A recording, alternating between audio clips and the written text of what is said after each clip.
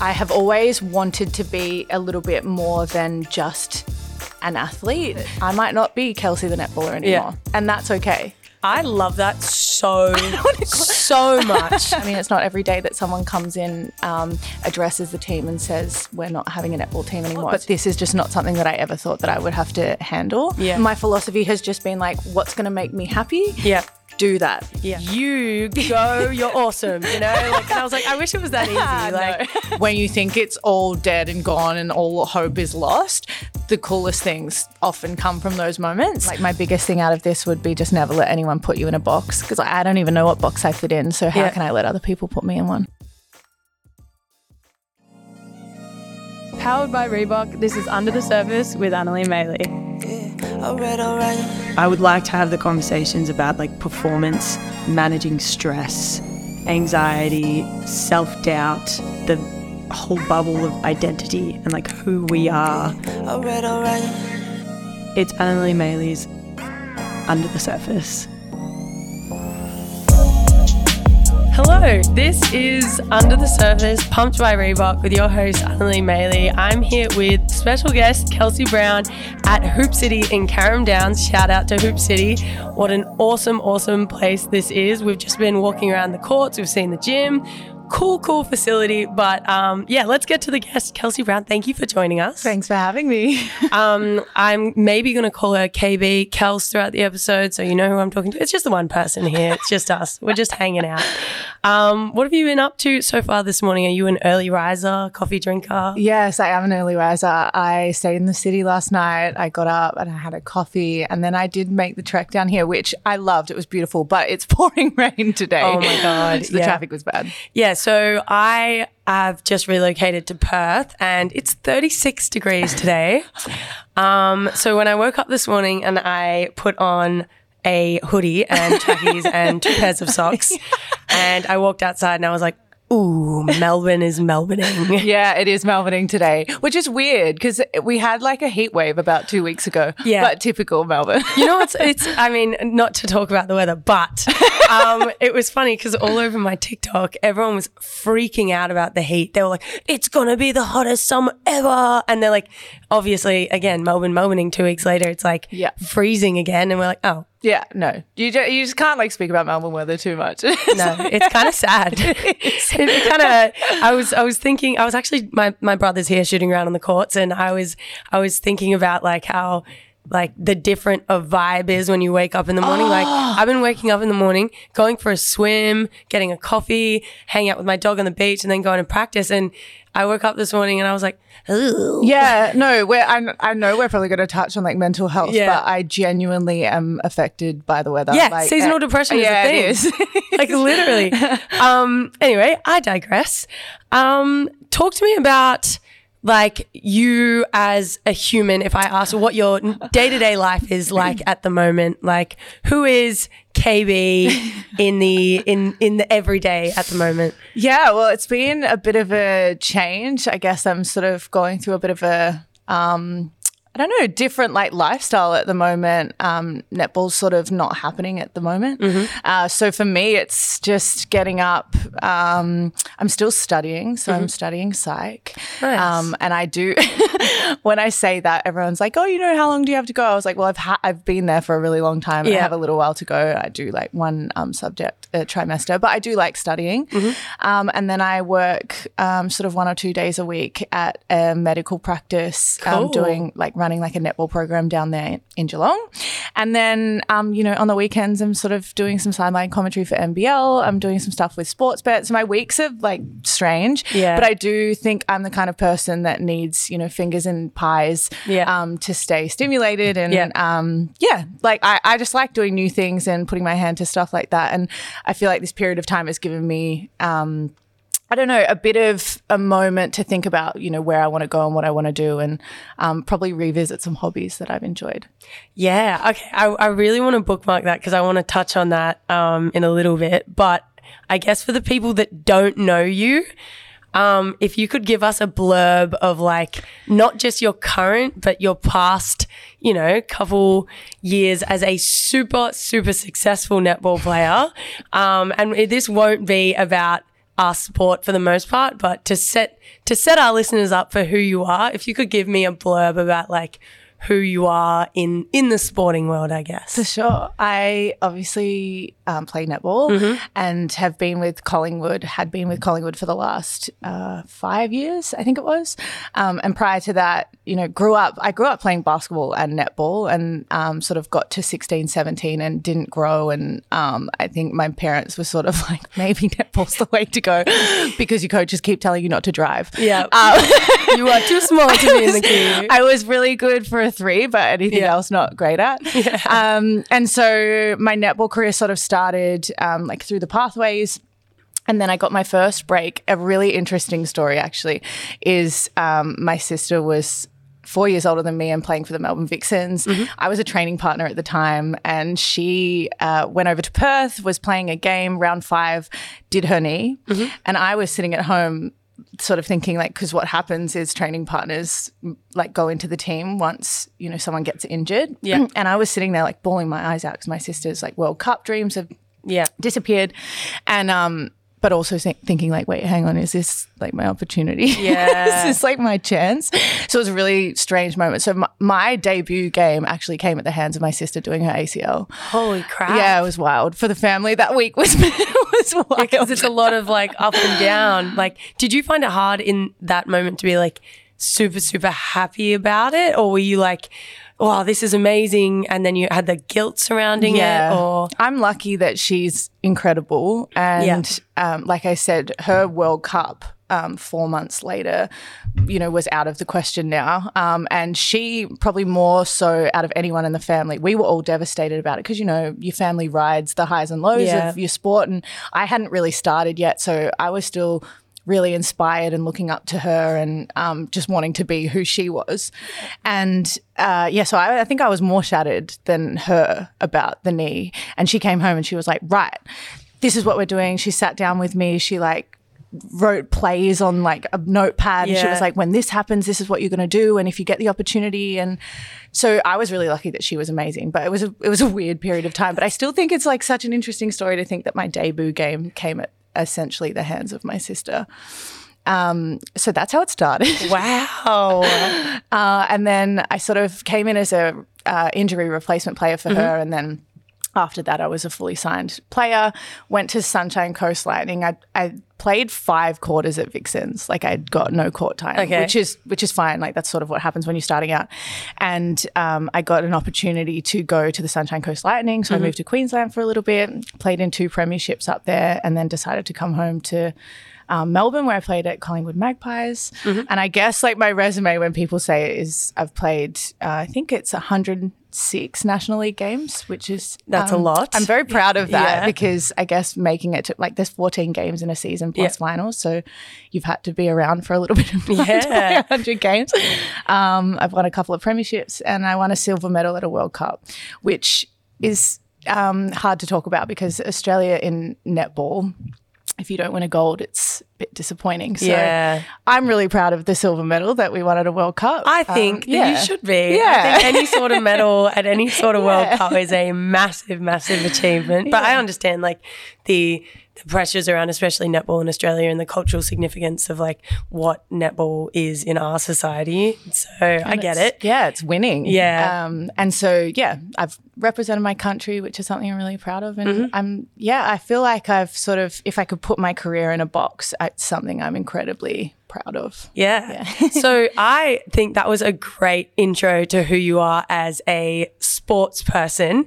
Now that we understand, or people have a little bit more of an understanding about, what you've done, that's not really who you are. So what I'd like to do is ask you a little bit about like who you were as like a kid, I guess. So how would your sister, how would your parents, how would they describe young Kels? I think they would say that my mum always says, we had Madison, who's my older sister, and we were like, oh, yep, she's great, and she crosses the T's and dots the I's, and then we had you, and we were like, what went wrong? So I think they would explain me as quite, like, I was a very vibrant, bubbly, I had a lot of, like, character and personality as a child. I loved performing. So like music's a big part of our life. My parents play in a band. And so all of that just, I think, amalgamated into like this personality that was like bigger than anything else. And I feel like I've had to sort of temper that as I've grown up. And I feel like in my family, my sister was quite happy for me to take the limelight. Like I was the center of the attention, and she was quite happy to just roll around in the background.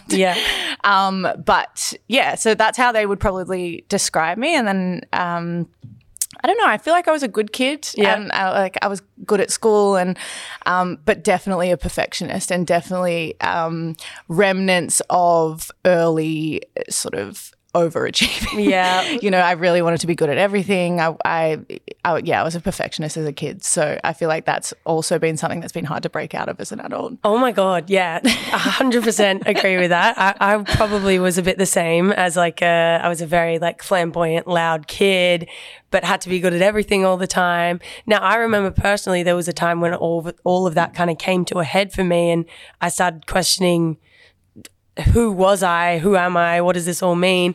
Like, I know that you've experienced, like I've, you know, read, I've listened. I know that you've experienced a little bit of that stuff. So for you, like, do you remember the time in your life as like maybe a teenager or preteen, whatever, when you got to a point where you were, you know, the loudest in the room and fun and all this, but that started to change? Yeah, I can remember coming home from school one day and just saying to mum, like, this is too hard, it's too much. And that was pretty much the start of about 3 or 4 months of like a really challenging period of time. And the hardest thing for me was that I was still doing well at everything. Like I was still an A+ student. I was like a school sports captain. Like I would, you know, my sport was going really well. I had a great group of friends. I was going out every weekend. I still had a social life. You know, I was winning school premier. Like I was still doing everything. But I feel like, you know, and only my parents can speak to this, but every single day I would come home from school and I would be in tears from like 3 o'clock in the afternoon until 10 p.m. doing homework, but like crying. And I just didn't really understand what was going on. And I just feel like it kind of got to a point of like exhaustion and trying too hard to maintain this standard that I'd set for myself. And no one was setting it for me. Just you, it was right? Just me. Yeah. It was purely just like, if I drop from this, if I'm not the best at everything, and I'm still like this now. You know, I'm there's going to be issues, or I'm going to feel a certain way. I'm way better at handling it now. Like it's nowhere near any part of my worth. Like if I fail at something, almost enjoy failing now. Because it's like tests you, I guess. And it makes me figure out who, you know, how I'm going to respond in situations. If everything's going well, you're not often faced with, you know, your character and your resilience and how you're going to come out of that. But I had a really tough period of time from about 16 to 20. So I was going to ask, I was like, when did that period of time start? 16 is so hard. Like I was about 16 when I started going through that stuff as well. Like, did your parents know what resources to kind of channel you towards, or were they like, I remember my dad being like, okay, well, how do we help? Where do we take you? Who do we have you talk to? Like, did your parents know how to deal with that stuff at the time, or? No, I think back then there was also a lot of stigma around it. So and like I love my parents, but our way of dealing with it was like, okay, we don't talk about it. We're quiet about it. They took me to a heap of different psychs. I was on, you know, trialing different medication, XYZ. Remember going to the doctor and they were like, oh, maybe it's just your hormones, and like they put me on the pill at 16 and I was like not sexually active. So like it was wild. Like if I think about the whole thing, it was no one knew what to do. So I do look back on that now and go, wow, I think we've come so far, and there's so many resources now, and I think a lot of parents out there would be able to point their kids in the right direction and be able to talk to a lot more people. But you know, that's a really long time ago, and that wasn't as accessible as it is now. Yeah. Oh my God. I'd like to sidebar for a second. So we got deep there. I'd like to I want to build off that. So I'd like to sidebar, because I remember one of my first appointments after I had seen a psych, they sent me to a doctor, and I was about 16, and literally one of their first suggestions was like, oh, could be your hormones. go on the pill. Yeah, what the hell? What? And I was like, I don't really know. And I'm sitting there with my parents like, what do you mean? And they asked the question. I was like, no. But like, and then off that, they then rattle all these, like a list of like 8 different antidepressants that you can try, all these different medications. And my parents, they didn't know anything about these medications. Like they just didn't know, and that's not their fault. They just had no education about it. And then, so you're sitting there as like a young athlete that is used to overachieving in everything, not just in your social life and your personal life, your academics, your everything. And you're getting told a list of medications that you could take to make yourself feel normal.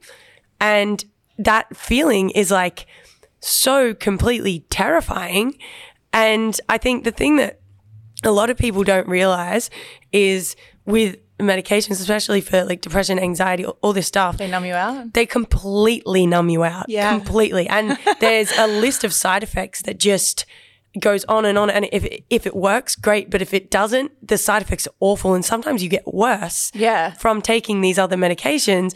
What was your experience going through the journey of figuring out what worked? Or did you get lucky and find one that worked straight away? No, well, it was that paradox of like, I like my personality, and I'm often told that my personality is vibrant and amazing, and people loved me for, like that side of me. But then also I wasn't normal at a certain, like it's so hard to explain, but that paradox of being like celebrated, but also making that be a thing that I need to change with chemicals was so interesting. And at 16, you hardly know you're still trying to figure out, okay, what do I stand for? What are my morals? What are my values in life? Like, where am I, and you're not supposed to know that at 16. No. I often say to people, like when people say 18's adult, I'm like, no. I'm 25. I don't feel like an adult, just putting it out there. Like I'm 31, and I reckon about 4 years ago, I was like, all right, here we go. Adulting. Doing it. Yeah. And still like learning. But yeah, at 16, I guess to go through that, and it really numbed me out, and I wasn't on it for long, and I kept I was quite rebellious with what I wanted to take and what I didn't, and I think it was because it made me feel so different from who I was, but I also really enjoyed who I was. I just needed to bring the bottom end up a little bit. Like I really wanted to keep the Energizer Bunny like the version of myself. Yes. Yeah. But I wanted to bring the bottom up. It was difficult to find something that worked. Yeah. And I think what worked for me the most was talking.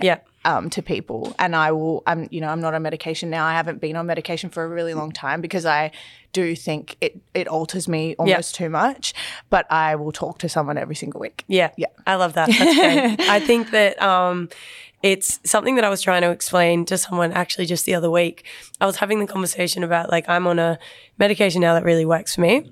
It's great. But when I was, 16, the first thing I took was sertraline, and you're not sad, but you're not happy either. No, you're just kind of flatline, like going through life. Like. You just kind of exist. And it's a super weird feeling. You're like, and like something traumatic would happen, and it's like I couldn't cry about it because I was like, okay, right, this is happening. But like, and then I like remember some of my peers at the time were like, why are you not more affected by this? I'm like, I am, but I don't feel much. Like there's also, not. Like I think changes your relationship with your sport too. 100%. I was like, I love winning. Yeah, like, winning's very important. To me. Yeah. And like it's not everything, but at all. But I do enjoy the feeling. That's why I like sport, and I like working with the competitive. And I love working with my teammates and achieving a goal. And so winning is like exciting, and that period of time I didn't enjoy winning. I didn't hate losing. I didn't enjoy winning. I just was sort of like, I'm playing sport. You're floating. Like, what is that? Yeah. And I feel like if you talk to anyone who's involved in sport, part of it, like you lose your purpose when it's not you're working towards things with other people. And that might not be like winning a championship. That might be something like completely different. No, that might be like creating lifelong friendships or like working towards something like there is that real connection that comes when you're in a space with other people. Yeah. And it really changed my relationship with sport and my ability to figure out my purpose within that. When you kind of, at what point did you start to kind of figure out, so yeah, you need to talk to people, but like you've had a long career. How did you start to manage your outside life with your performance? And like, I know it's interesting because a lot of people see people performing and doing super well and achieving all these things and think, yeah, they got it together. They must go home and look at themselves in the mirror and think, you go, you're awesome, you know? Like, and I was like, I wish it was that easy. Like, so what did that look like for you while you were performing, while you're achieving all these things? What was your brain doing in those situations, for lack of a better term? But I feel like I compartmentalize my career into maybe two parts, which is like the early days when I think everyone can relate to this. You're really trying to assert yourself in your sport and you're quite selfish and you'll do anything to get there and you'll train through injuries and you'll lie about how you're feeling and you'll just do anything. It's this early stage where you're really trying to prove yourself, and I feel like every day you wake up and you're like, how can I show everyone that I'm amazing? And then the second part of my career is like not having to prove a single thing to anyone and doing it for the generation of next players and doing it for my teammates and doing it because my parents absolutely love sitting in the crowd and watching me perform. And so the second part of my career was not for me at all.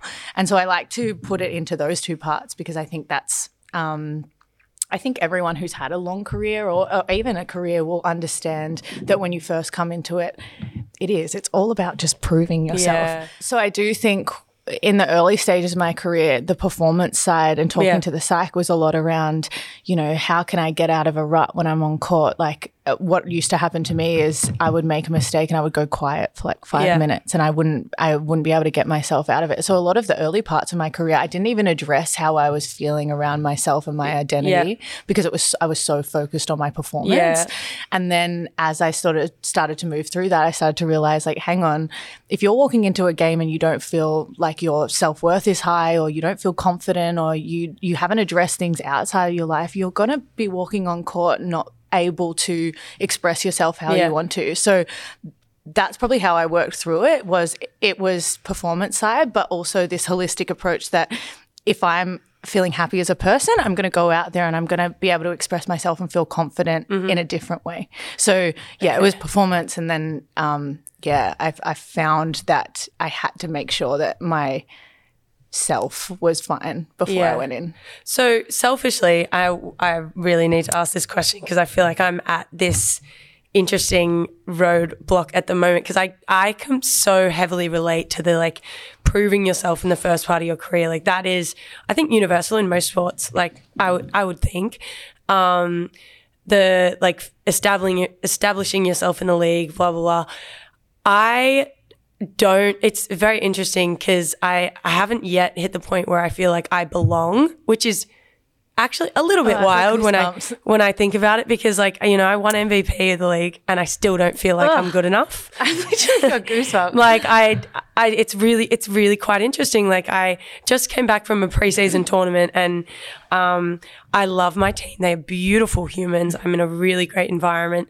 But someone asked me how I thought I was doing. And I was like, I just feel like I'm so bad. Like I feel like I'm letting people down and I don't know if I'm good enough to play in this league. And I was talking to someone who was in like their first year in the league and they were like, Anneli, what are you talking about? Like you played in the WNBA, you played for the Opals, you've won MVP. Like, what do you mean you don't feel good enough? And I was like, I don't know. And then like I was a bit dumbfounded and I didn't know how to answer that question. So instead I just like gave her a hug and I was like, love you. Like I didn't know how to do that. So I guess hearing that you did transition to that second half where you were able to like play not to prove yourself, How did that even start? Selfishly, I would like to know the answer to this question. Well, I think that's also just know that you're very normal. Because I felt exactly the same.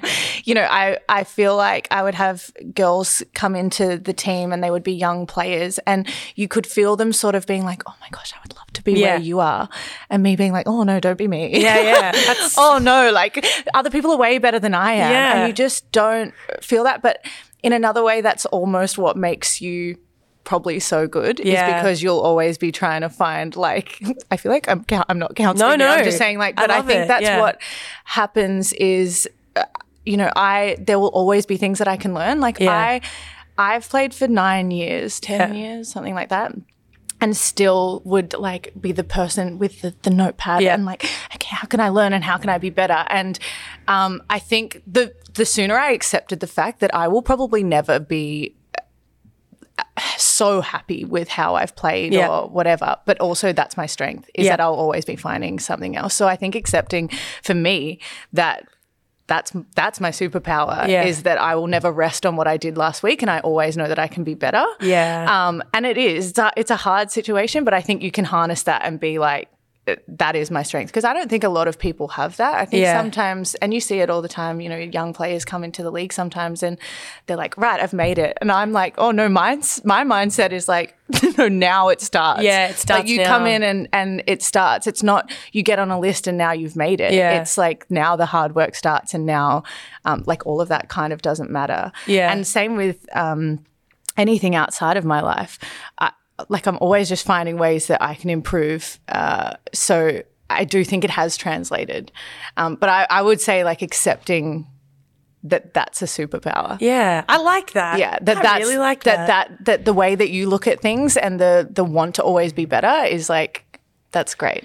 Because it's like, I mean, I've said this so many times on this podcast before. It's, you know, it's what makes us so good, but also can make us so miserable. So I guess it's counteracting the kind of what you said before, lifting the bottom up. So like you can still achieve the highs, but the floor isn't quite as low. No. I like that. And that's the, like, I think that with performance too, or like games, I would say I didn't really like, when you get a little bit older, it's the margin for improvement or altering your game so much is much smaller than when you're starting out. Like you can improve so much. You can improve 110% when you're first coming into the league, but then after you've played for a little while, you've really created how you play. Yeah. And so my biggest thing over the last 3 or 4 years was bringing the consistency closer. So my good game was great, but my bad game was still good.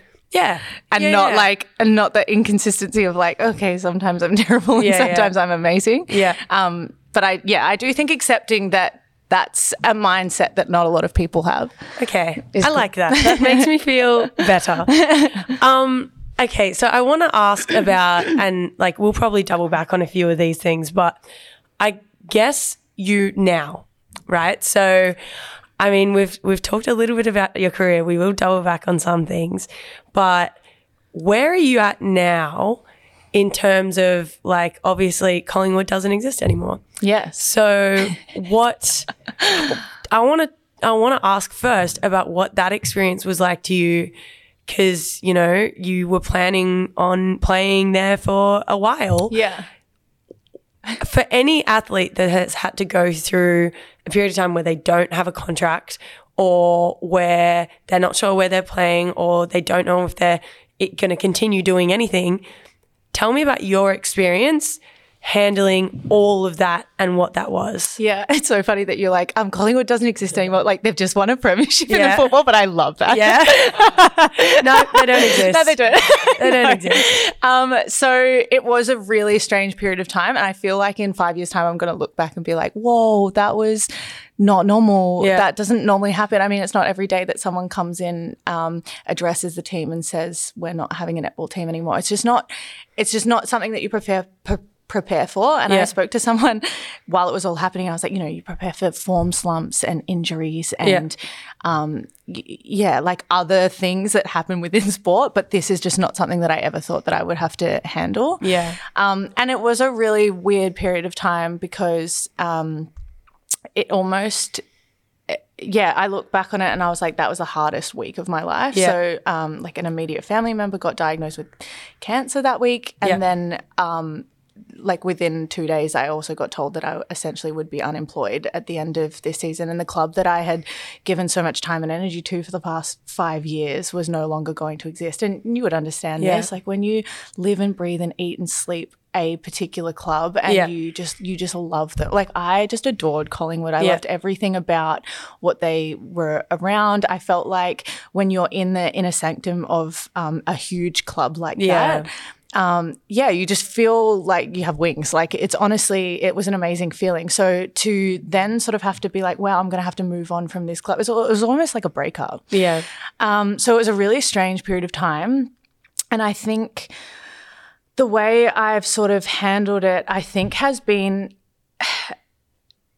I want to say I'm really proud that it has probably been 3 years or 4 years in the making of this second part of my career that has been like, okay, how do I build myself up outside of netball so that when something like that does happen, it's not my whole identity crashes down. And so that would be my advice for any players happening at the moment is that it can change at any time. It can be taken away from you. Injuries, anything, your club can fold. But it's how you've sort of set yourself up outside and the worth that you've given yourself outside of your sport, that it actually has been quite an easy transition. Like I look at it and I was like, if you had have said to me at the start of the year, this would be your year, I'd be like, and I will be crying into my pillow, not every handling single night. that. But I haven't at all. I think I've maybe shed about one tear and been like, all right, what's next? Like what other areas of my life can I look at and how can I start to flex different muscles of different skills that I've honoured over the last 3 years and how can I start to move forward in that? And so the transition has been relatively simple, but only because I put in that groundwork beforehand. And so I do, like I said, I do think that is such an important thing now that I've lived it. I will tell any young player, like, go and make sure that you're still flexing different muscles of hobbies and this and that and making sure that you're still upskilling yourself outside of your sport because it's so fickle, like your career. And I love sport and I love netball. I always knew that I was going to stay involved in netball. I mean, in sport. But I do think, I really needed to make sure that I was fulfilling other areas of myself. And my worth wasn't wholly tied up as being a netballer. Do you still feel like a level of expectation, maybe from yourself or maybe from family, people around you that are like, well, why don't you want to do it anymore? Why haven't you stopped? Like the inability to make a decision for your well-being and for the next chapter of your life without people being like, but why? Like, what's that like? Yeah, I think other people become so much more attached to your career than you do. Like I said, I have always wanted to be a little bit more than just an athlete. Like I've always wanted to be, a good sister, a good friend, a good daughter, but also a musician, like be in the media space. I would want to be an astronaut if I wanted to. Like I just wanted to be a lot of other things other than an athlete. But it is really hard when everybody else just views you as Kelsey the netballer. And so you can have an opinion of where you want your life to go, but you've also got to remember that you've got fans and family members and who have rode every single up and down like a roller coaster for the last 10 years.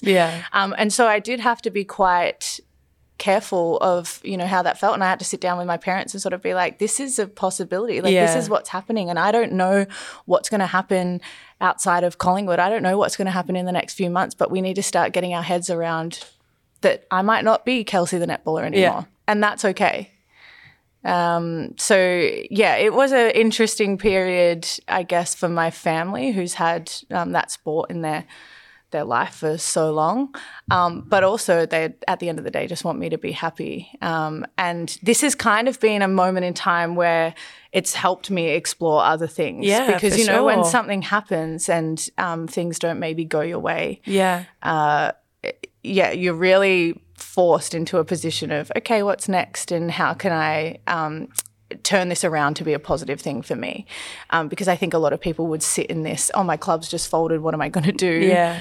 And not sort of make ways towards other directions. But I feel like I just went into this mode of like, all right, I don't really know what's happening, like, but this might be the coolest thing. Like, this might be great. This might be the catalyst to the next part of my 20 years of my life and my next career. So you're excited? I am, yeah. And I feel like you have to look at it like that. You can't look at it like, oh, this is shattering, because don't look at the past. Yeah. Like, just look forward. Just keep looking forward. And I've learnt so many things from my sporting career, but I also, you know, I still have so much more to learn and give in other areas. Do you think that like operating at such a high level, and I don't mean that in a sporting kind of sense, I mean like being an athlete, you have to be on all the time. You're always thinking about these little things and blah, blah, your brain's always going.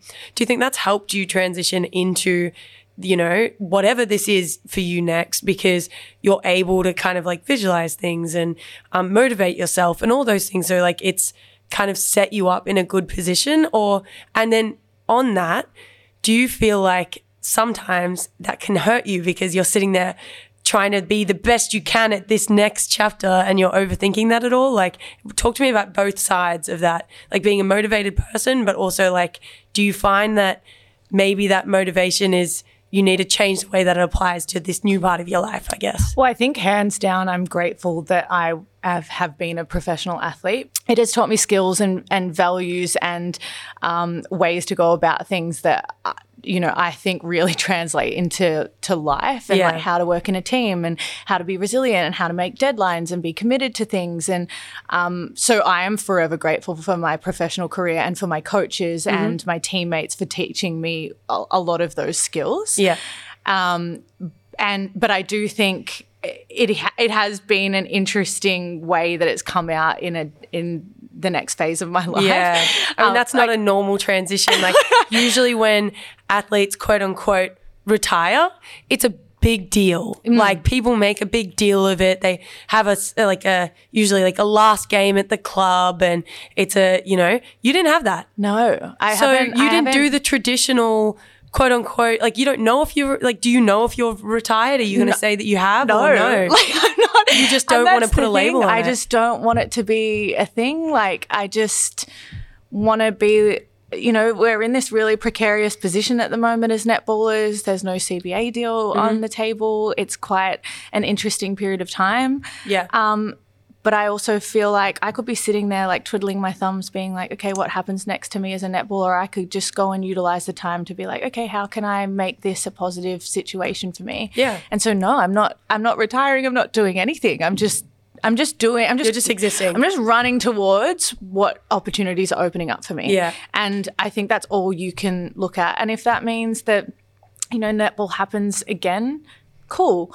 If it doesn't, cool. I am just going towards things that are filling me up at the moment and making me feel happy and making me excited and are new ways to learn. And I've always been that kind of person that goes, okay, how can I add another string to my bow? What else can I do in this situation? So this whole period of time has just been it's been challenging. Yeah. Like, it's been really hard, but it's also been like, all right, if I just flip my outlook on it and go, great, like let's move forward and let's look at different opportunities and where that might open up, maybe I get the decision back on my terms and sort of I can choose what I do. Yeah. And I have a lot more autonomy in my life around, where I go with anything. So I just want to leave everything sort of open-ended. I love that so much. Like under the table, I'm like clicking my fingers, I'm like, slay. Like that is because we feel so pressured to define our every movement. You don't have to define your every movement. No. If you want to keep going, you can. If you want to stop, you can. We can do that also throughout a season. If we want to stop in the middle, technically we could. But like we have this pressure to like always define our next step. I'm just going to put it out there that you could possibly be paving the way for a new way to like actually define what you want to do in your life. Like if someone decides to take a season off, they don't have to announce that they want to take a season off. They just could. Yes. If someone wants to like, oh, maybe try this, maybe try that, and everyone's like, oh, they're retiring.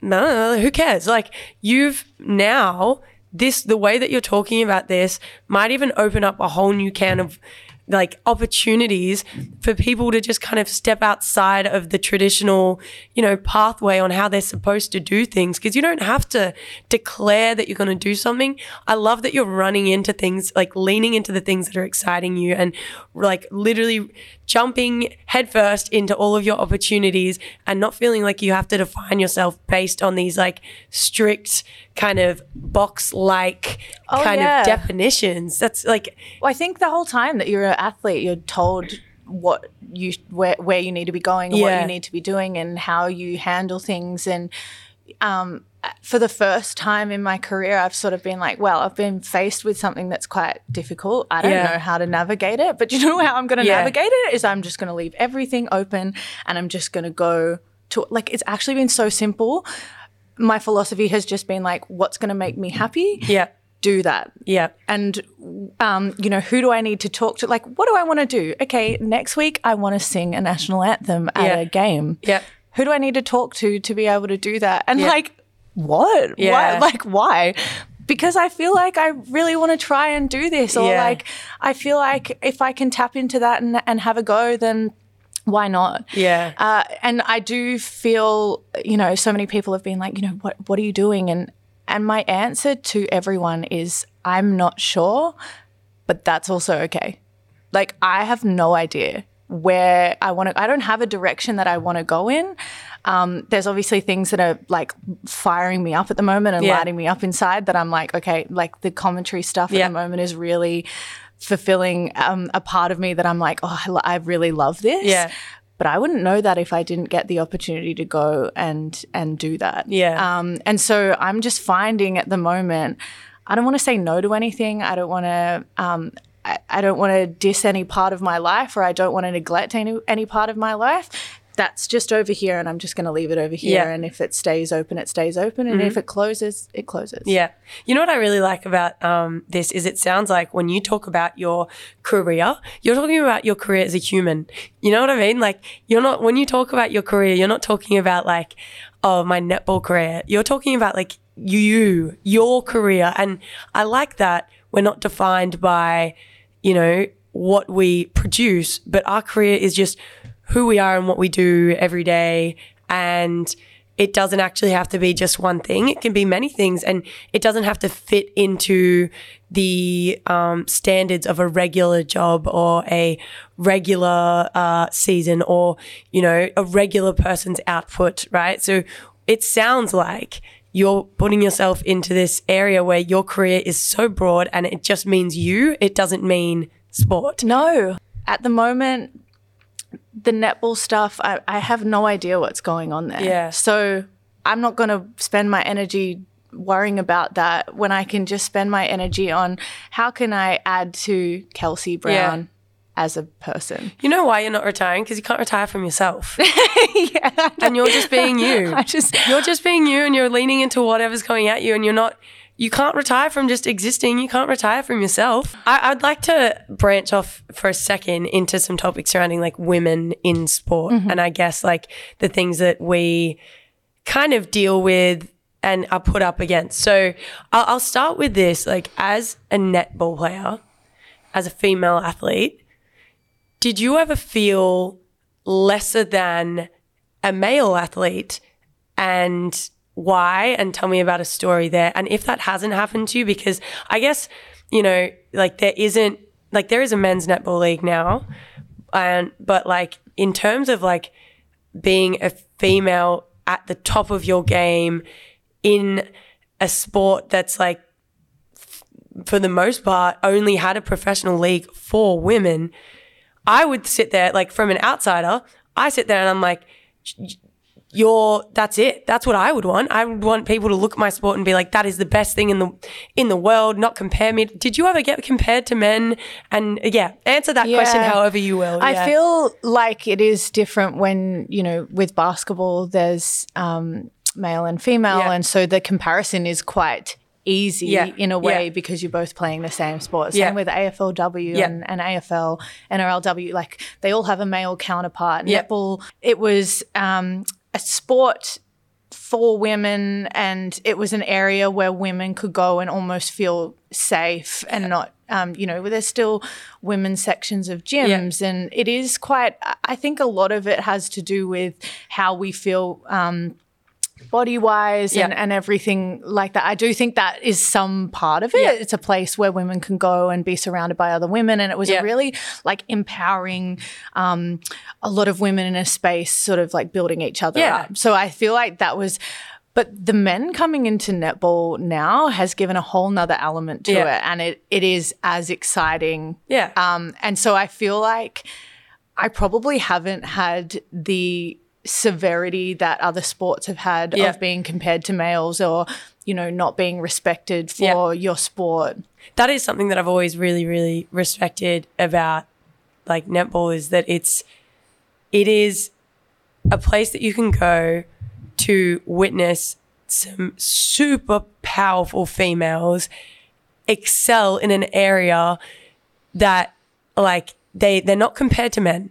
No. And that's honestly something I've never, ever experienced. No. Only have I ever seen that in netball. Yeah. Seriously. And you stand alone in that, like, you are strong, powerful, fit, aggressive. It's like a place where you can show your aggression as a female, because I feel like so often, stereotypes are very much like, can you please be a wallflower and maybe just but you can go, like, netball to me is a really special place, I think, for men and women now, that you can really go and express yourself. And that was something that I think when I was going through my period of time from 16 to 20, when I was struggling with that, hands down what I would say to people is, like, my favorite time of the week is to go and play netball, because I'm not thinking, I'm outside of my head. I'm not thinking.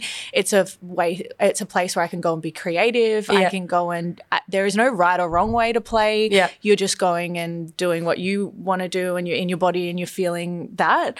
And I feel like that has been sport for me. Anything that I've played, it's always been a way to express myself. So I think for women to be able to have a place where they can go and, like, you can go and be aggressive on a netball court, that's pretty cool. You're not often allowed that space in other areas. No, seriously, because I think that, like, to be a confident, aggressive is the wrong term, because, like, our confidence can sometimes be taken as aggression. But I don't think aggression needs to have, like, a negative connotation. Aggressive is a good thing. Well, assertive, maybe. You're right. I needed to say assertive. maybe like, I mean, aggression on the court is a great thing. Yeah. I mean, like, in life we'll call it assertiveness, but that can be taken as a negative thing when women show it all the time. How many times have you been told in your life, like, You're too just too much. You're too much. Yeah, literally the words at the same time. Oh, sorry, I'm just having an opinion. Yeah. So I do feel like sport, I think, for females is a really important piece of the puzzle, because it gives you a space where you don't have to be apologetic for being driven or like hardwired or like focused towards something. And I feel like in other areas of our life, sometimes it can be questioned. Yeah, I totally agree. I think a very interesting question, and this might not apply to you. So have you ever been told by a teammate or someone within your space that you are too much? Like, or has that never come from the people within your space? Like, when I say within your space, I mean within your profession, because I've had people within my profession tell me, you're too much, you need to tone it down. Oh, yeah. Of course you get that. Yeah. But I think that's when you have to have conviction in yourself and be like, well, this is how I want to go about it. I'm not going to be everyone's cup of tea. I'm not going to be everyone's favorite person. But what needs to feel good is how I'm presenting myself and how I'm showing up in the world. And that's important to me. Yeah. So I might be too much for someone, but also what's too much of a good thing? I'm just also like, as long as I'm not, grinding people's gears or like making their day miserable, I feel like I have to show up authentically. And if I'm not doing that, then like I'm not going to be the best version. And I do think sometimes that comes from just wanting everyone to conform. But what I've learned about teams is you need different personalities. You need different types of people. You can't have, you can't have 10 vibrant, loud, flamboyant people. That doesn't work. You can't have 10 quiet people who don't want to contribute or like don't feel comfortable, or you need so many different varieties of people. Yeah, you do. And that's how the best teams that I've been involved in work. And sometimes in one team you'll play one role. Sometimes in another team you'll play a different role. And so I have been told that before, that you're too much and you're too this and you're too that. But I also feel like I just always came back to, I think my place in this team is important, whatever I bring. And I'm here for a reason. World. Yeah, I'm here for a reason. And I think, I can add what I add, and I'm never going to. I think also the other thing that you learn from that is not to be judgmental of other people. Yeah. Like just because I want to contribute in every single team meeting and I want to talk about this and this and this, just because somebody else doesn't want to do that doesn't mean that they're wrong. Yeah. So, I think sport has definitely taught me how to be understanding of so many different personalities and how they work. And some of my best friends are the complete opposite to me. Yeah. 100%. The complete opposite. And I feel like that's because I'm like, I respect that so much. I want to add a little bit of you to me. Yeah. So I've definitely been told that. If there was a young girl or boy that said to you, hey, look, someone says to me like, oh, hey, can you relax? You're just being too much. What would you tell them to say? I would probably, like if it was me, I would probably ask like, oh, sorry. I wouldn't say sorry. I would just say, look, I want to know what it is that you think is too much, or like what I would implore them to ask the question around like what's too much, like what is it to you, and in a really like non-inflammatory way. I just really want to understand it so I can figure out if that's something I can adjust or if there's just something that like you and I maybe need to work through. And I would always just say, one, don't go away from like who you authentically are, but two, ask questions. Like I always want to understand, why someone maybe doesn't like me or why someone, and doesn't mean I want to change it. You just want to know. I just want to sort of understand, oh, okay, like maybe for some people that's a little bit jarring. Like I didn't even view that as something that would be taken as too much, but it's just important for me to now understand that maybe that sometimes can be. Yeah. So for kids, I would just, I would have the conversation. Like I just think having conversations a lot of the time fixes a lot of problems. Yeah. Like the problems often fester when everyone's just talking around it, or, when your teammate's talking to another teammate about you being too much instead of just saying to you, hey, like I don't really like when you do this, or this makes me feel a particular way when you do this. Like I feel like talking a lot of the time fixes a lot of things. Yeah, no, I like that. And I guess like as you're kind of, you've been in the eye of the media. So when I say you're moving into the media space, I mean like the commentary stuff, but also you've been in the eye of the media. How have you handled comparison? And like sometimes I see pictures of myself and see like videos of myself and I'm like, why did I make that face? Why did I do that? Oh, I look like this in this way. How have you handled that throughout your life? Because, you've always had media coverage in your sport, but also now you're on TV doing other things. How do you handle like the positive self-talk in that area, and does that affect you in any way?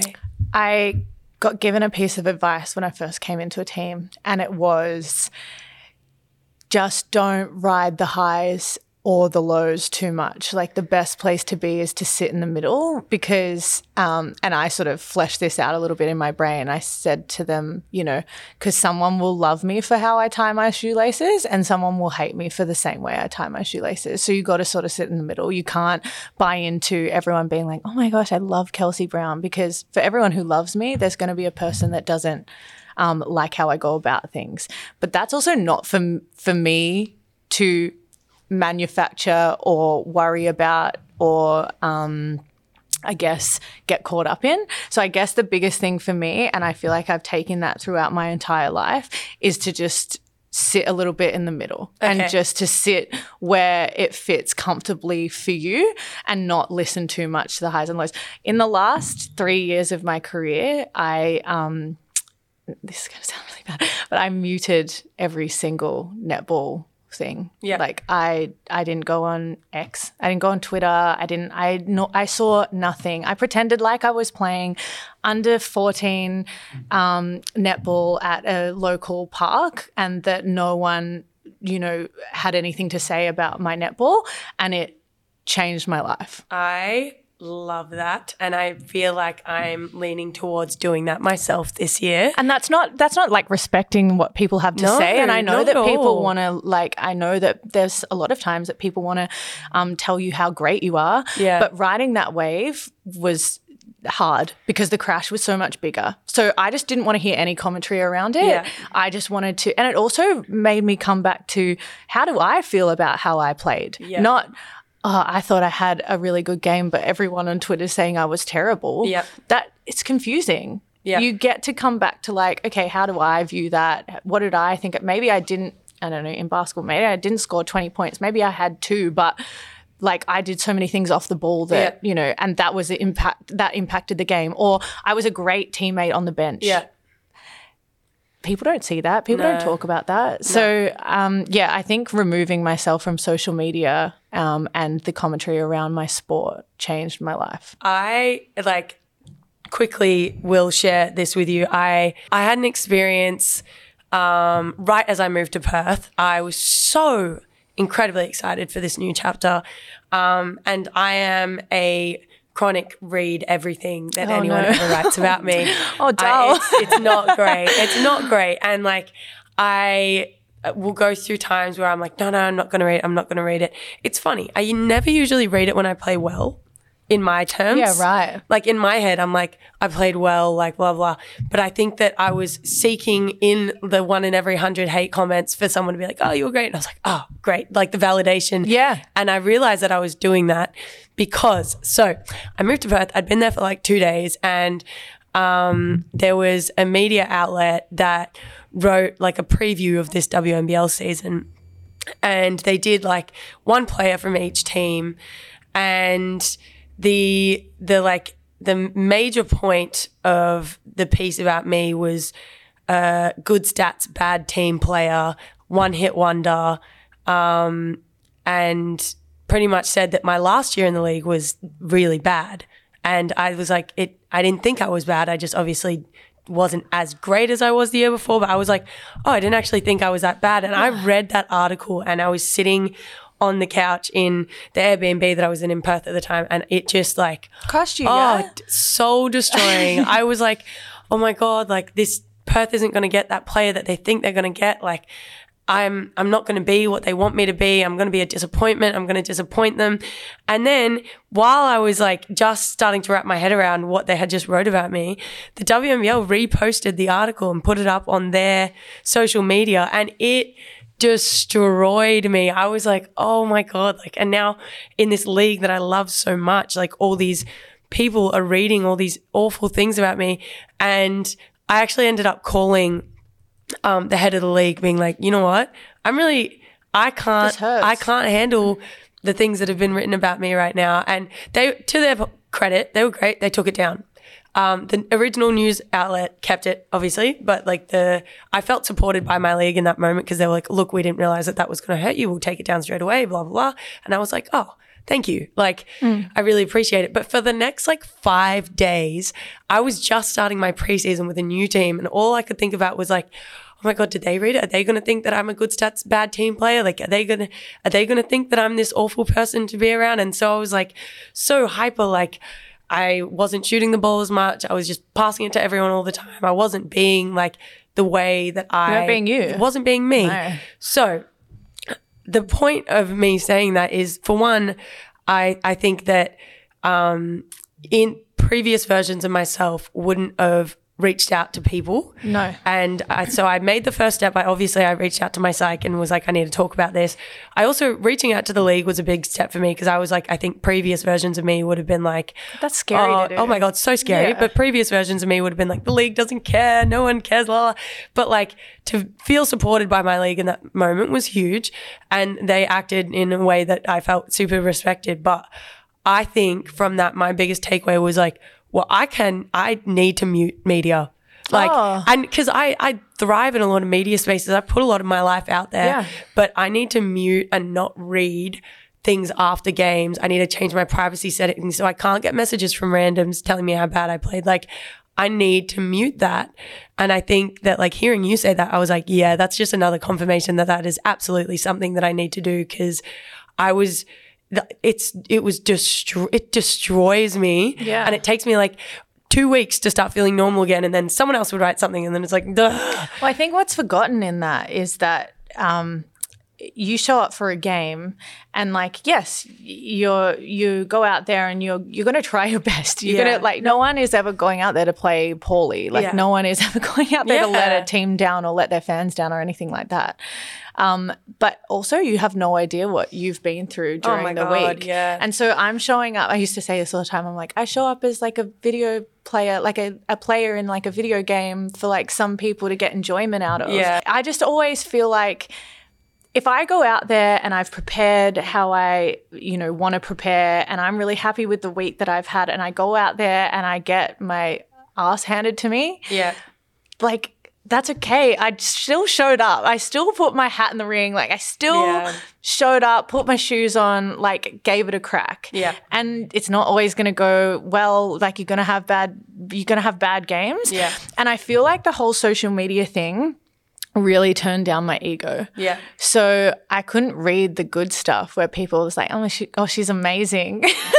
And like feed my ego and be like, I am so good. I also couldn't get an ego hit when people were like, she sucks. Uh-huh. And I feel like it allowed me to have a lot more control of my ego in my sport. And I feel like if you can harness your ego and how you sort of feel within it, because I think ego is an important thing. It makes us who we are. It makes us strive and to be better and to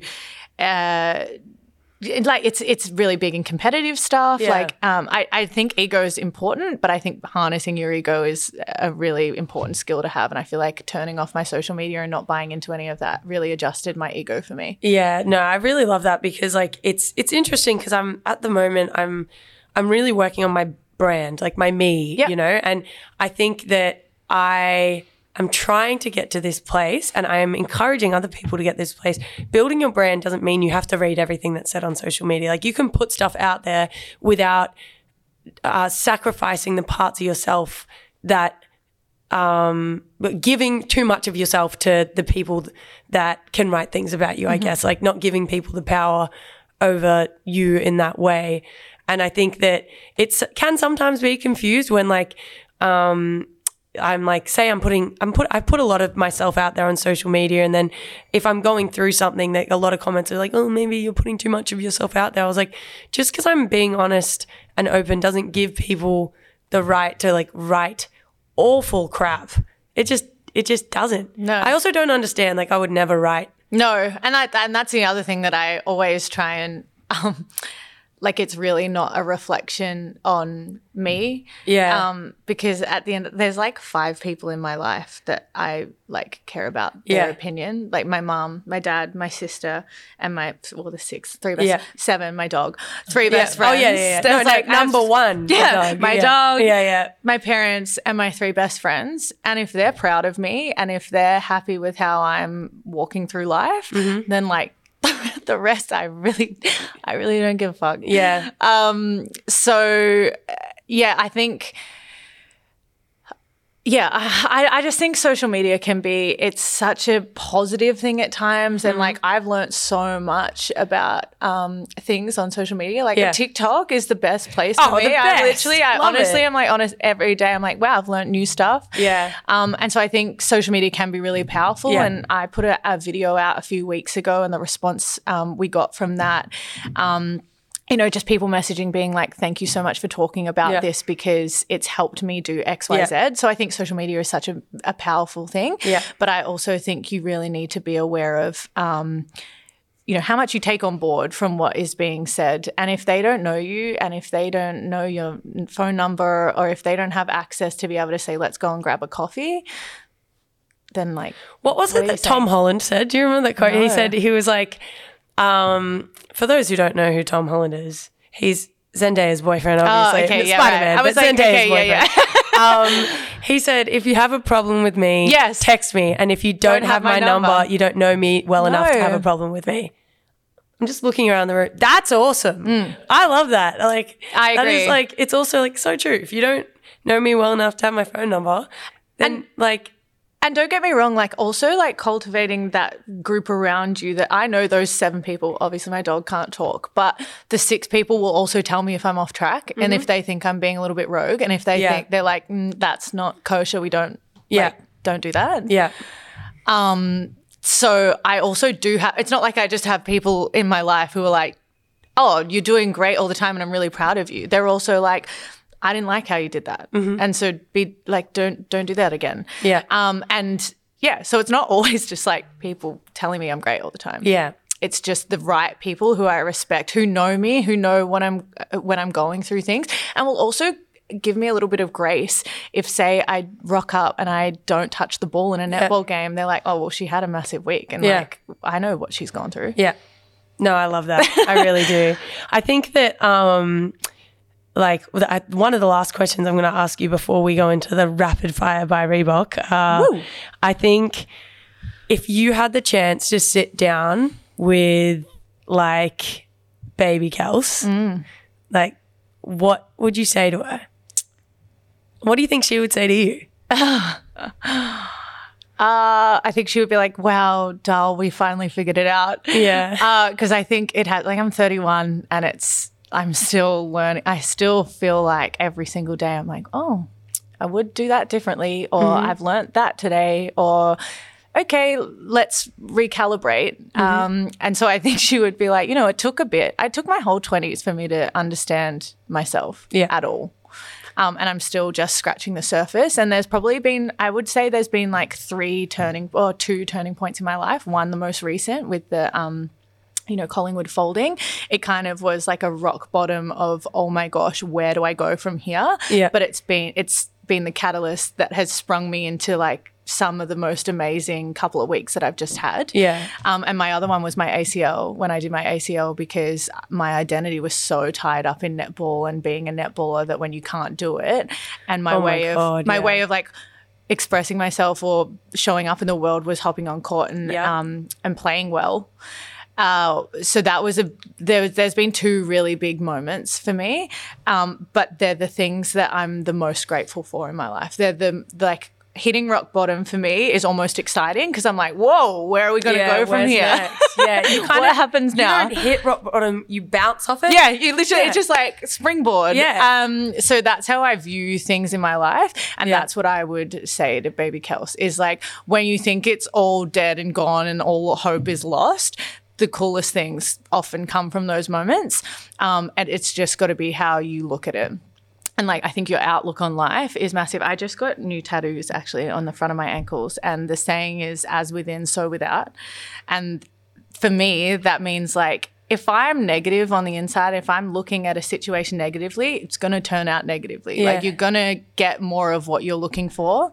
And so I just always try and flip situations. Like it's terrible, but I'm still going to look at this like in a really positive Well, your perception manner. Is your reality at the end of the day. Exactly. Yeah. And that's not like toxic positivity. That's not like not thinking that some things are really difficult and really hard. Yeah. I just think if I can go into it being like, okay, what's a lesson I can learn from this, or what's a way that I can catapult out of this, or this might be a pivot shift that I really need, great. I love that.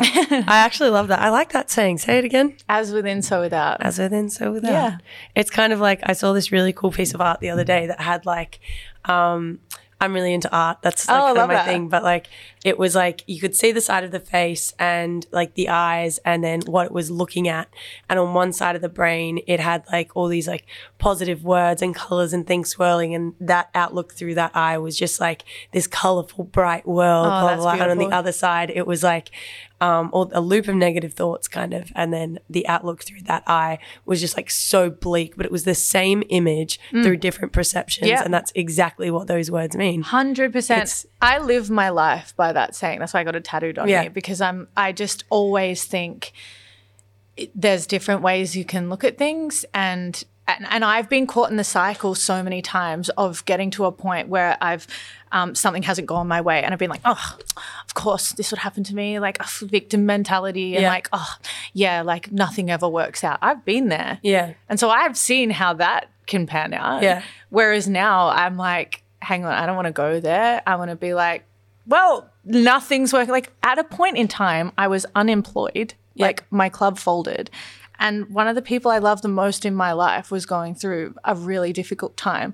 And I still was like, all right, what does this mean? Like, where are we going for? Like, how can I show up for them? And what does this mean for my life? Yeah.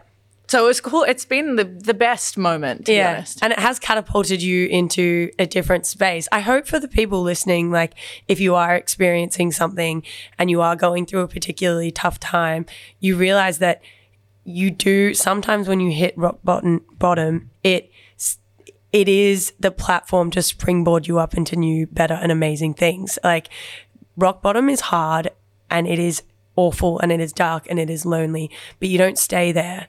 And sometimes I think rock bottom, like what is rock bottom? Exactly. That could just be a new beginning. Exactly. What is rock bottom? Exactly. Let's not call it that. I think that I can't relate to you any more intensely than what you just spoke about. Like I was experiencing like a massive change in my basketball career, and while I was going through that in a different country, I was about to get on a plane to go back to the WNBA. I found out that my dad had cancer. So and from there, like I was like, you know, I came home for a multitude of reasons, and I was feeling like my world was about ready to collapse. And then all these amazing opportunities arose that I wouldn't have gotten to do if I didn't end up leaving the WNBA. 100%. Which is incredibly crazy. And like, look, my dad is still going through it, and there's other people in my life that are still, you know, going through some personal things. And, but it's so, I cannot stress it enough to the people listening. Like there is always light. There is always light coming. It doesn't stay like that. Even though when you're in it, it's like sometimes it feels like everything sucks and it's not going to get better. That's not, it won't stay like that. No. It just won't. Like listen to KV and listen to Anneli. We're telling you it's going to get better. It is. And it doesn't mean like it's not going to be hard work. Like I look at this new chapter of my life and like with the commentary stuff, I feel like I'm putting in hours and like sometimes it's feeling really good and like I'm diving headfirst into all of these new things, and it's been the hardest I've worked for ages. And like I worked really hard at netball. That was like the one thing I was good at, was like my work ethic.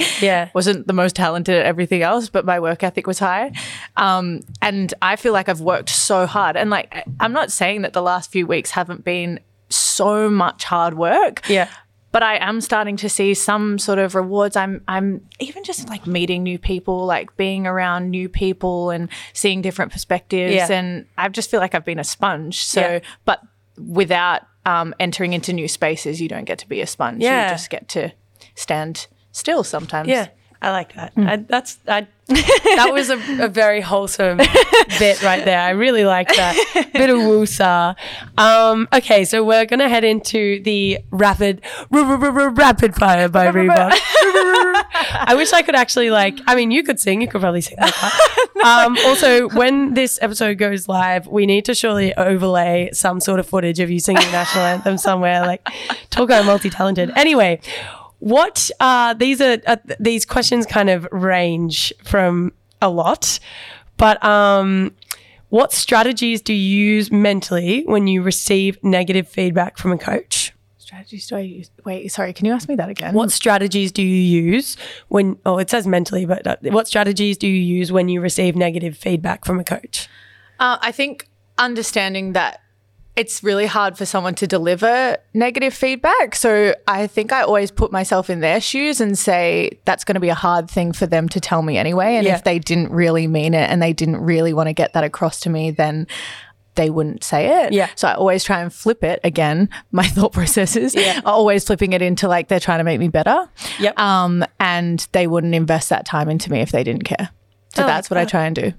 What's your favorite post-netball meal?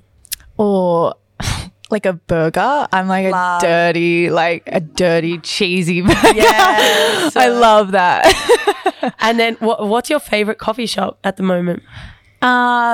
So in Richmond, it's Heart Coffee on Burnley Street. Shout out. But I've also been going to Sonali a little bit in South Melbourne. Oh, I love that place. It's great. How excited were you when the Pies won the flag? Oh, to be fair, I had like bittersweet feelings around the club, but I straight up have loved that club for 5 years and you get to know the players, and so I am really happy for them. It's big.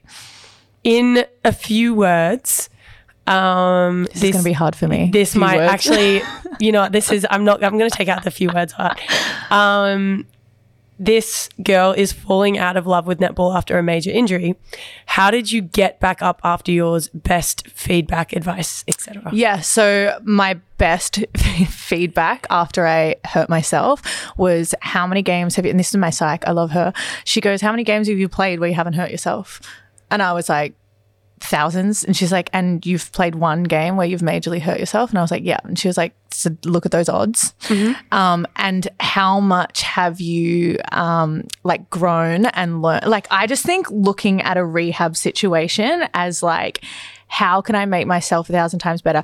Doing my knee made my body so much better because it made me address things in my body that I wouldn't have addressed if everything was just going to plan. Yeah. So I just always think like getting back into like feeling good in your body, like actually not even looking at your rehab as like, oh, I want to get back to playing netball. Yes, that can be an end goal. But like I was like, I just want to run again because running makes me feel good. Yeah. And I think breaking your rehab down into like, I want to get back to running because running makes me feel good. Yeah. That's that goal. Then once you do that, okay, I want to now change direction because maybe one day I want to come back and play netball. Yeah. Great. And like really breaking it down and ticking off goals. Yeah. Helped me. It almost like flew by because then when I started playing netball again, I was like, oh, I'm back here. Yeah. But I just ticked off so many little things. Yeah. And I don't think like looking at it as this whole chunk of like, I need to get back to play. Also, when I got back from my knee, I was terrible. Yeah. Like I could not play netball anymore. Yeah. And so just really breaking down the standards you have for yourself. Like it's not going to feel amazing the first time you come back, but that's okay. Yeah, I like that. What's your pump up song? Do you have one at the moment? I don't have. Oh, yeah. Actually, at the moment, it's that. On Friday. You know that No. Keep going more. You know that song? It's like, give me more. Come on, you got the mic in front of you and everything. I'm going to play it for you. Yeah, play it for me because I all I heard was I've got it on right now. Do you actually? Okay. Hang on. Oh, okay, yeah. This is a bop. It is a bop. Do you guys know this song? It's on repeat. Oh, is it a bop? Ready? Belly on Christian on me. This is a great song. That's absolutely, that's great. You know what? That song, like driving on any sort of freeway with your windows down. That was me to Karen down today. Like, and your hair's just, whooshing and you're just like, like, I don't even know what the words are saying. I'm probably just like, yeah, that's why you didn't understand it when I sang it the first time. 100%. And then the last one of these rapid fire by Reebok questions, who is your biggest inspiration? Never been very rapid, sorry. Yeah, I know, that's okay. They never are. My biggest inspiration, I think would be my family. Like, it can't be one person, but I think would be my family. Like, my sister, for the inspiration that she gave me early days of netball. My mum is the strongest person I know. And my dad has ruined every standard for, you know, a partner that I will have. Yeah. Because he is just the most thoughtful, caring person. Like, I honestly say to my sister, like, we're screwed. Yeah. Because my dad just sets a standard. So he's the kind of person that, like, will fill up my car with petrol because, like, I need to go down the highway. Like, he's just the best. So my family, biggest inspiration. I love that. Okay, last question. How do you think people see you versus who you actually are? Yeah, I think there's a big contrast. I think people have a perception of me, and whether, you know, it was my own doing early on when I was still trying to figure out who I was. I think people sort of saw me as this really, like, confident vibe, and, like, I am now. But I think they think I don't have sort of, like, emotions or that I can get hurt. Yeah. And I think if you do know me really well, that I'm, like, a very sensitive person. Yeah, and for sure. I probably have a lot of, like, I have a lot of walls up, I think. Yeah, I'm still figuring a lot of things out, and that's okay. Yeah. But I do think the contrast would be high. I'm exactly the same. Okay. So I think for the most part, the people that are sometimes the loudest and the most bubbly in the room are the ones that are dealing with the most amount of stuff, because we don't want anybody else to feel what we're feeling. So we, like, project all this positive energy so people can't see the stuff that we're hiding. I also just am like, I think my biggest downfall is, like, I don't want to be a burden to anyone at any time. So I'm genuinely like, how can I will come home from, like, social events sometimes and be like, why am I so tired? Yeah. Oh, that's because, like, you didn't want to be, like, a burden. Like, you didn't want to, I don't know. I just, like, my biggest fear in life is being a burden to people, but it's also, like, my worst trait. Yeah. Oh my God. Absolutely. Because, like, you do come home from social events and you're like, whoa, I am exhausted. And it's not that you're not who you are. No. It's just, I'm like, it just takes a lot. Yeah, it just takes a lot out of you. But I also think what makes that contrast really special is that, like, the people who do know me to the nth degree. Like, those 6 people in my life know I will call and be like, this is bleh. This is how I'm feeling. Yeah. And it's really special that they understand Kelsey to a T. They know what makes me tick. They know what makes me upset. It's I feel like it's a really special thing to have that bond with people, and I'm lucky I've got a few. Yeah, that is awesome. I like the difference to where the way people answer that last question, it always varies. It's like there seems to be this film between, you know, how we experience the world and how we see ourselves to how the masses see us and stuff like that. But I'm hoping that kind of the gap closes. The more we put ourselves out there, the gap closes and it closes and it closes, and we become more human, I guess. I also just feel like that is, you know how there's that thing on TikTok at the moment that's like your Roman Empire? Yes. That's my Roman Empire. That's your Roman Empire. My Roman Empire is honestly, like, how do people view things? Yeah. Because, like, I know how I see things, but, like, it's mind-blowing to me that, like, you and I are looking at the same thing, but you can see something completely different to me. Exactly. That's my Roman Empire. I think about it all the time. I love that. And I'm honestly like, and so that question is hard because I'm like, well, how I view myself and how I see myself, I will never have any idea what people think of me. So maybe the contrast is big. Let's just leave it there. Yeah. I love it. I love it. Okay. So we could honestly sit here and talk for the next, like, 5 hours. But, like, that was really special to me, not only to talk to, like, you as an athlete, but as a human.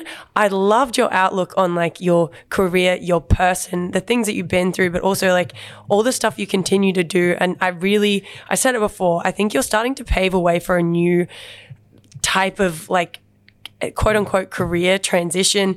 The whole, like, traditional forms of roots of, like, how you have to do things in a certain line. Like, I love the way that you kind of spoke about all of that. And I'm really excited for not just, like, aspiring athletes and women to listen to this, but current you don't have to do anything a certain type of way. And I'm like also kind of excited to see where you go next. Like you're leaning into whatever. And I think that's so cool. And I think that like, I hope that people can listen to this and not just take out of, all of the things that you've experienced, but also listen to the way that you're approaching stuff and maybe apply that to their everyday life. Because there's so much for me, I listened to so much of that and I was like, I'm going to need to re-listen and write some of this down, because like when you talked about the 2 different parts of your career, I was like, I didn't even have that question written down. I was like, I need to know how you did this. Yeah. And I love that. I love that. This is my why. I say this all the time. Like this is my why. This is what gives me the drive to do stuff. And I'm super appreciative, and I'm sure everyone at the Under the Surface kind of fam is too. And as we continue to grow this space, like I want to continue to make this space like super comfortable for not just people to ask questions, but to interact with us and all that stuff. And we're super grateful. No, I feel like you're doing I think coming in here today, I met you for the first time today. I feel like I've sat here with a friend and had and we didn't get to have a coffee, but I've sat here and that. I think the biggest thing is just never, my biggest thing out of this would be just never let anyone put you in a box, because I don't even know what box I fit in, so how can I let other people put me in one? Exactly. Slay to that. Okay, so that was awesome. I really appreciate it. This was Under the Surface, pumped by Reebok, and I'm your host, Anneli Maley, and that was Kelsey Browne. That was Under the Surface. If this episode brought up any concerns for you, we recommend you call Lifeline on 13 11 14.